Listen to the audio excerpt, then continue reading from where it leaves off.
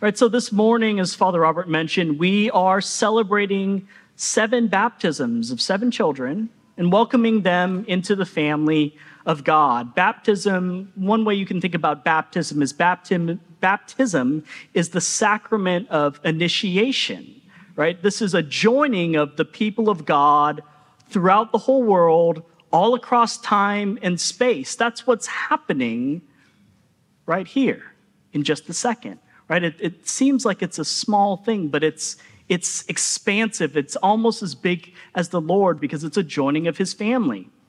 And if you look around and you think about us as the family, right? We're part of God's family, everyone in this room. We're a little bit of a strange group, aren't we, if you look around and look at all of us? If we were maybe not meeting in this beautiful church building, maybe if we were meeting outside in a park, people might walk by and they might not be sure what to do with all of this, right? They might look at us and be like, what are all those people doing together? It wouldn't be immediately clear what we all have in common. A way to think about it is you might say it might be hard to see the family resemblance that we all share with one another, at least from outside appearances. The church is one big global family. We actually have a representative of the global church, Bishop George Okoth from Tanzania. He's going to bring his greetings later on, but he's a reminder that we're caught up in something that's bigger than us and just this group of Christians gathered in this space. And it's not our physical appearances that are the thing that unites us. There is one thing that each and every one of us in this room shares, though. Jesus. Those of us who've been baptized, we have been baptized into Jesus's death and resurrection. To put it another way, and this is kind of where I'm going to spend my time in our sermon this morning, we all participate in this mysterious way as those who are made in the image of God with the image himself, Jesus Christ. So this morning, I want to look at our gospel passage specifically through the lens of baptism, right? It's not a baptism text per se, but I think there's a connection to baptism that we might see and how baptism is actually an invitation for us to live more fully into what it means to be the image of God. So our gospel scene, it opens with Matthew telling us that the Pharisees are trying to trap Jesus, right? They're laying this trap for him. At this point, Jesus kind of has a little bit of a reputation as a troublemaker, right? One who doesn't fit in well with the current religious leaders of his day. And the trap might be there so that they can catch Jesus, maybe put him in prison, just get him out of the public consciousness. And so the bait, it's set out there.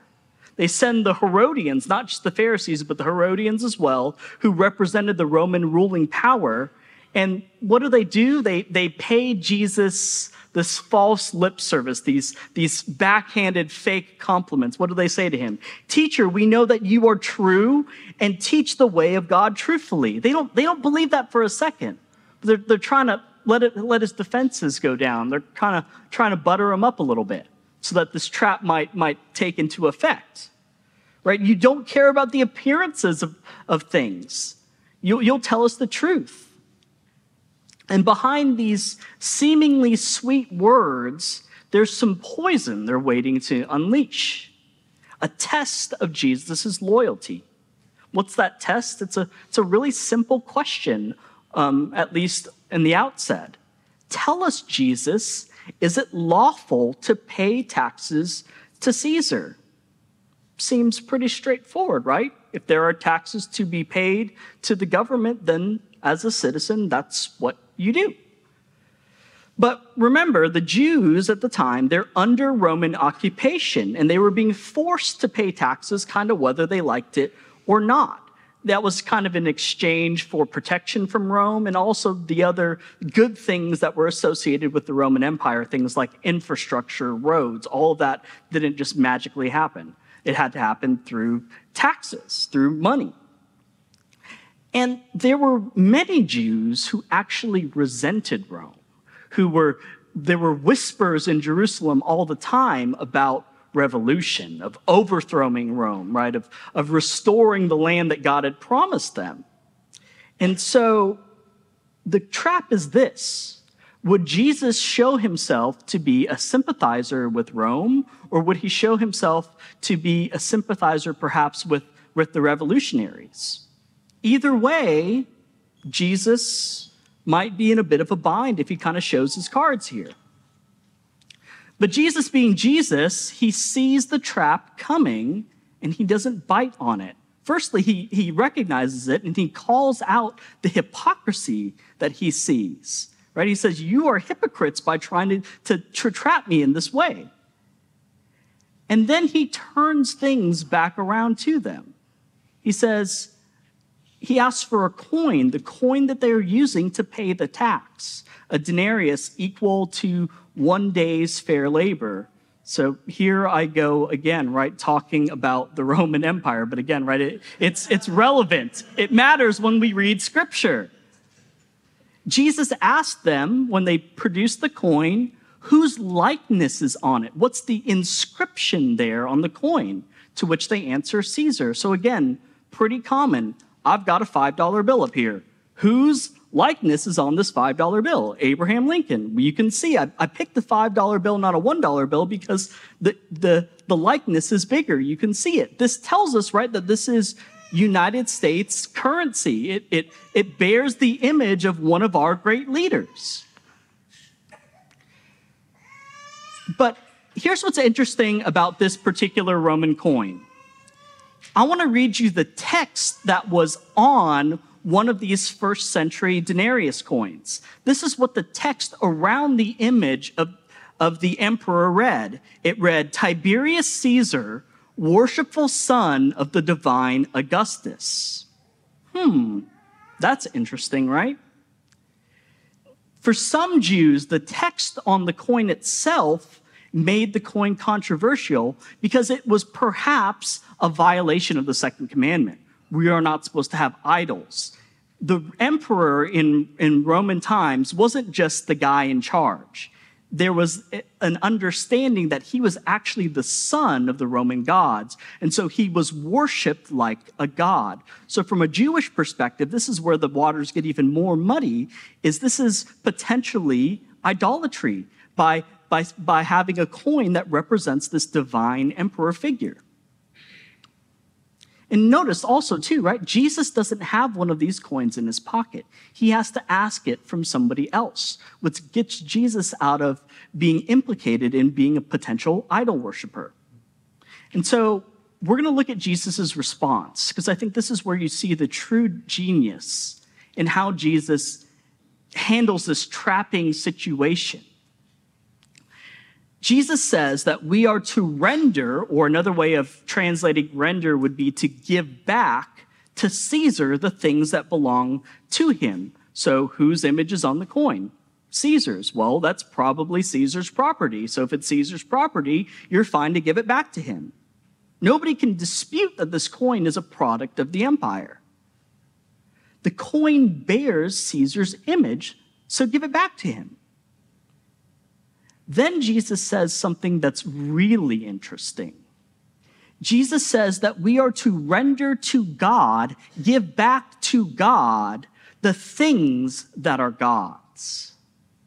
God has left his image all over creation, but most clearly in humanity. When we read the Genesis 1 creation story, we see that of everything God created, what's the one thing that God created specifically in his image? Humanity, people. And this idea of image bearing in Genesis 1, it was connected to a lot of different things. Part of our ability to bear God's image means that we are able to relate with God, right? There's a relationship that's built into us. It's maybe having a depth of intellect or understanding and creativity that reflects something about God that's different than the rest of the created order, including the animals. And another thing, right, is Adam and Eve were tasked with taking care of God's creation, the way that God wanted his creation to be. These are all related to image bearing. Bearing God's image as humans has everything to do with living in harmony with the way he created the world to function and knowing the depths of his love for us because he created us that way. So in Colossians chapter 1, which happens to be one of my favorite passages in all the scriptures, we see that while we were made in the image of God, Jesus is the image of God, right? Do we see that distinction? The distinction being made in the image of something and the image itself? So here's what that means. When we look at Jesus, when we watch him in action in the world, when we read stories about him in the Gospels, we are truly beholding God in our midst. This is God himself at work in the world he created. And so going back to this coin analogy, if we are to give back to God those things that bear his image, that belong to him, well, what do we give back to God then as his image bearers? We give ourselves back to God. Do you see? That's the genius of Jesus here. He says the taxes, the money, the empire stuff, you can give back to Caesar. It's fine. It's his. But what's God's? People, us, as his image bearers, beloved and made in God's image.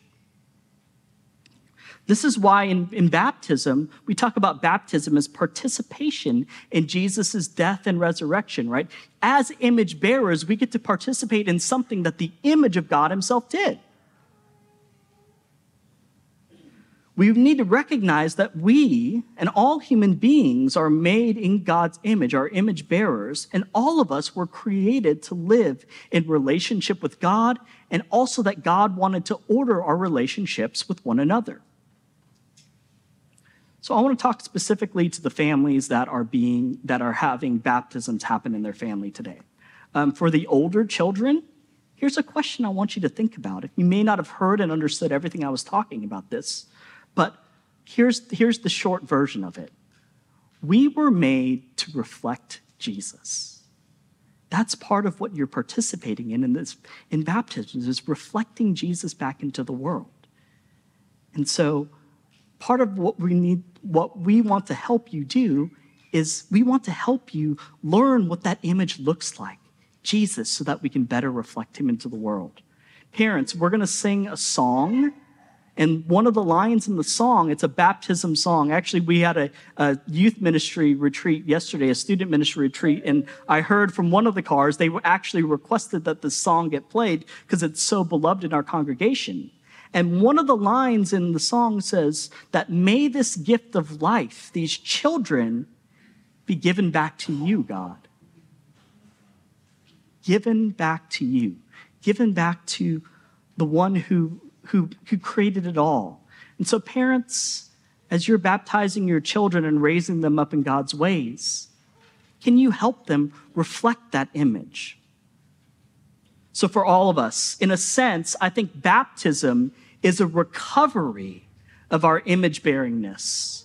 Sin has disrupted and disfigured our ability to bear God's image properly on our own, but God, in his great love and mercy, he's restored that in us and has made us new in Christ.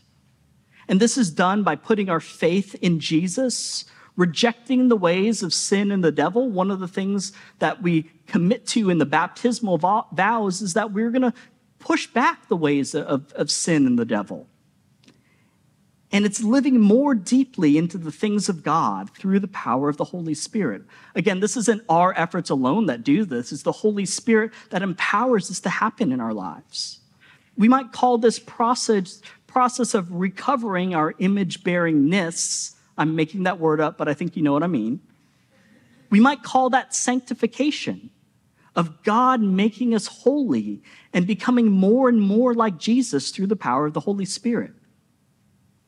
So to be clear, baptism doesn't save us, but it's an invitation to dive deeper, right? Water imagery into this life of grace that we receive when we trust Jesus.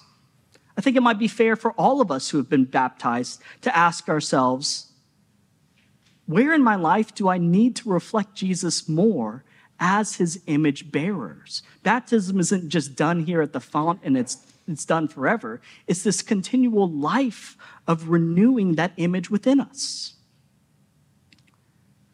think our gospel passage is also a reminder that we need to recommit ourselves to God to live into and out of the image we bear as his beloved. Our whole life is an offering back to God, a giving back to God, and a sharing in of his life. As members of God's family, we look around and we see God's image as we gather around the font for baptism, in the image of the people next to us at the communion rail when we come forward for communion, and in everyone we encounter in the wider community around us. While we're thankful for the baptisms of these children today, they're not out here on their own. This isn't just something that they're doing. They're actually being brought into our collective life together through the power of the Holy Spirit. This is my prayer for all of us. May we all be sent out by the Holy Spirit to reflect God's image into the world. In the name of the Father, Son, and Holy Spirit. Amen.